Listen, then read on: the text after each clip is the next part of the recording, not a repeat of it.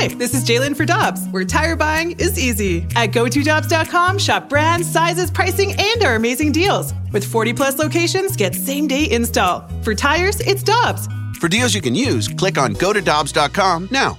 Mother's Day is around the corner. Find the perfect gift for the mom in your life with a stunning piece of jewelry from Blue Nile. From timeless pearls to dazzling gemstones, Blue Nile has something she'll adore. Need it fast? Most items can ship overnight. Plus, enjoy guaranteed free shipping and returns. Don't miss our special Mother's Day deals. Save big on the season's most beautiful trends. For a limited time, get up to 50% off by going to BlueNile.com.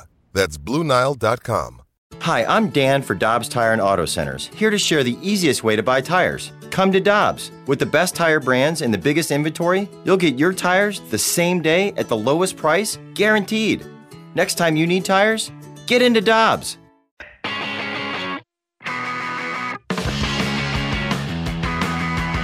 That's Alex Ferrario. He's Tanner Hendrickson, and I'm Brandon Kiley. Very happy right now to go out to the Brown and Crouppen Celebrity Line to be joined by a former assistant to the general manager, a special assistant to the GM down in Houston with the Astros. He is Kevin Goldstein joining us via the Brown and Crouppen Celebrity Line. Kevin, we sincerely appreciate the time today. How are you doing, my friend?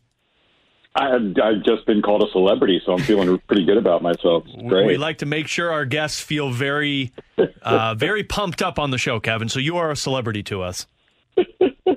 Your bar is low. Well, you know what? We set it really high for you. So I'm curious. The reason why I wanted to reach out to you is because I was reading over on Fangraphs the other day, and you had an excellent article kind of bringing us inside the conversations that are taking place inside of a front office right now, as we're about a month away now from the trade deadline. What is this time like? For our listeners that have not been in that room, what is this time like for somebody that is in a front office kind of looking for some reinforcements for their roster? It's a frustrating time, to be honest with you. Late June's always kind of a mess. You definitely have your scouts and your player evaluators identifying trade targets, tracking those trade targets, watching every at bat or every pitch they throw, and trying to make sure they're right about them and that these are guys you want to acquire. But in terms of actually acquiring them, it's really hard to do in late June, and it's not that teams aren't trying. Obviously, there are, quote-unquote buyers out there right now who have very specific needs that would like to fix them yesterday, and there are quote-unquote sellers right now who have players available, and those players are available today. But the prices are very, very high in late June. Everyone's kind of waiting for market expansion, and a great example is the Cardinals. You don't know, maybe the Cardinals suddenly win 8 out of 10, think they're back in it. They become big-time buyers again. If you're a seller, you're going to wait on that possibility. Instead of having 5 teams calling you about that reliever who might help someone out, all of a sudden you have 10 people calling you. And so teams really do wait it out. So there's lots of phone calls going on right now, lots of conversation, a truckload of text, but not a whole lot is moving. Kevin, when do you hit that breakthrough moment for some clarity, I guess, in teams that can make moves? Like as a general manager and assistant to the general manager, when you're sitting there and you're waiting for July 31st to hit, is there like a breakthrough moment where okay, now it's starting to get a little clearer for us? It really depends on what's out there. I think there are, right now there are plenty of teams where they might not make a decision on which direction they're even going until the last week of July. Right now, the Angels are playing really good. They're still under 500 and 10 games out in the West, but they have starting pitching guys with expiring contracts, guys like Alex Cobb and Andrew Heaney, who might be of real interest, but they're not available right now. So you might not even know they're available in, say, July 20th. And teams really wait until the last moment sometimes to make these kind of buy-sell decisions. And if you look at the standings right now, we're in kind of a unique spot where there's plenty of teams that I think you'd have to call bubble teams. And so it's a really tough waiting game. You need at some point to say, look, we have this deal in front of us. We can get it done now. Do we want to do that or do we want to wait? And that's always the toughest decision. Kevin, one thing that I'm interested in finding out what the Cardinals are going to do here because they're in a bit of a bind. They're not going to be a seller this year. They've got Adam Wainwright. They've got Yadier Molina in what could be their last year here in St. Louis. They just traded for Nolan Arenado. They've got Paul Goldschmidt in the back end of his prime. This is a team that believes it can win right now. So when you're in a spot like they are, where they've lost 16 of their last 22, there's almost some urgency that has to take place. Have you ever been a part of a front office that felt that urgency around this time of the year? And if so, how do you try to, I guess, both avoid and also maybe even talk yourself into making a trade to at least get you to the deadline and then maybe reassess once you get there? Yeah, it's a tough thing to do. And you do kind of have to, you try to put away those kind of biases and those kind of immediacy thoughts and think about where your team is right now overall and where you can take them as opposed to worrying about what happened last night. It's a tough thing. You always got to kind of remind yourself one game is, 0.6% of the season. And so you can't kill yourself over one game. But I think if you look at the Cardinals right now, there are clear things to address. Now, they're a very strange team, guys. Like, there's no other way to put it. If you look at right now, this team is last in the National League in on-base percentage. And that's a bad thing. The Cardinals as a whole are the most likely team to make an out when someone steps to the plate. It's a good way of looking at it. And as an inverse, they're also last in the league in far of giving up walks as pitchers. And so there's a real, kind of balance there where they're not getting on base. They're allowing too many of their opponents to get on base. And, as much as I think they need a bat, I also think they need to address their bullpen. Like right now, other than Giovanni Gallegos, who generally throws strikes, it's a bunch of walk machines. And you're going to give your manager an ulcer, first of all.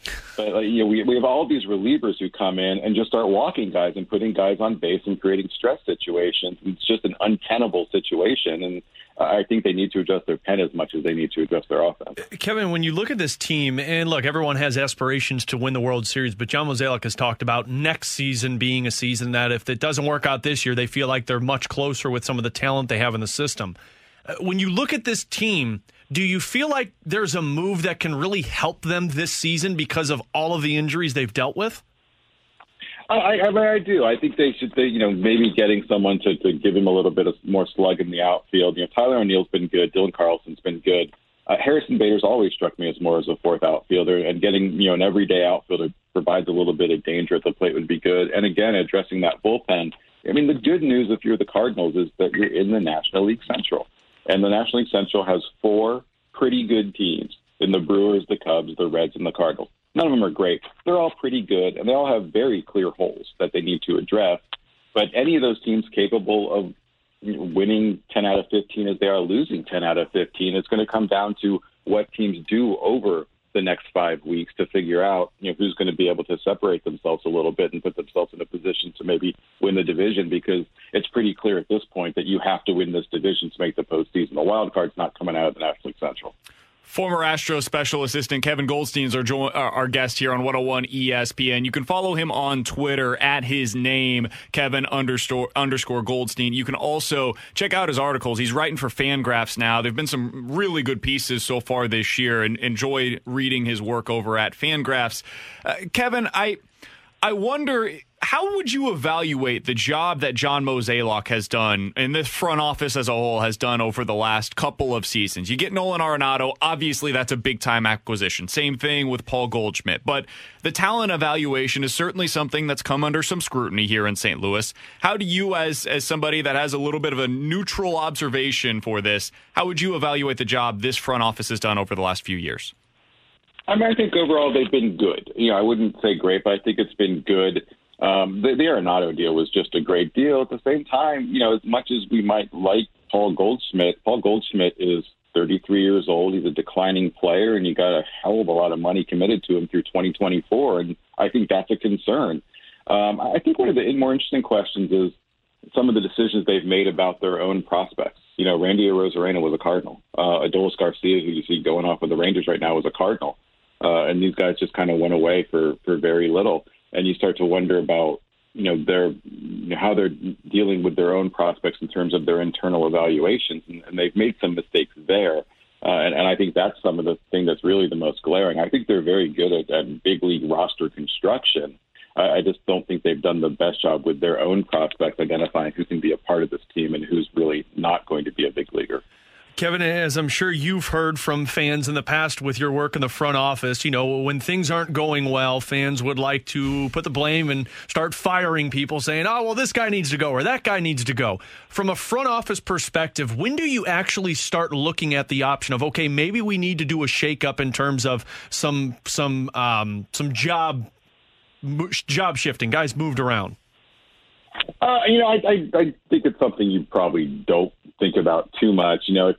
Baseball's such a hard thing, and these are human beings, and baseball players change in dramatic ways. And more importantly, and I think this certainly applies to the Cardinals when you think about where they are, especially on the pitching side, dudes get hurt. Like, it's not anyone's fault in the Cardinals front office that all these players are on the disabled list. It's not like they made bad decisions, and injuries tend to just come in waves, and I don't even think it's proper to blame your training staff. I think at times you just have to say, hey, this didn't work out. I think that the Minnesota Twins are a very good front office, but I think they need to look at their season this year and go, you know what, a lot of things went bad for us, didn't work out, we'll reboot for next year. But I don't sit there and go, oh, the Twins are dumb and they need to change things. This is just how baseball works. It's absolutely, without question, the most frustrating of all the major sports, and it has the most variance to it. It's one of those things where, I think baseball fans as a whole are miserable because even if you're the best team in baseball, 50-something times a year you're going to go to bed saying we lost.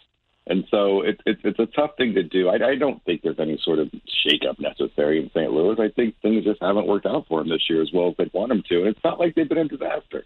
They're not that far out of things right now. One hot streak and they're right back in it. They're only 5.5 out. I don't think there's a time to panic. It's interesting you say that because there's a lot of panic taking place right now in St. Louis. Heck, I did it earlier, Kevin. As you can probably imagine, when you lose 16 of 22 in some markets, we'll get them later on. Maybe they're able to bounce back. In St. Louis, this is the big ticket item. There is no, like when you were in Houston, if the Astros had a rough season, you talk about the Texans, you talk about the Rockets, right? There's other things that are taking place. The Cardinals are the topic of conversation here in St. Louis. And so when you lose 16 out of 22, that's the only talking point. Kevin, the big thing here locally that people have been talking about when we mention the coaching shakeup potential, of course, it goes back to the hitting coach. When you think about a hitting coach from where you were sitting in the front office, how much impact does that actually have on a day-to-day operation side of things? Quite a bit. It's a very important aspect.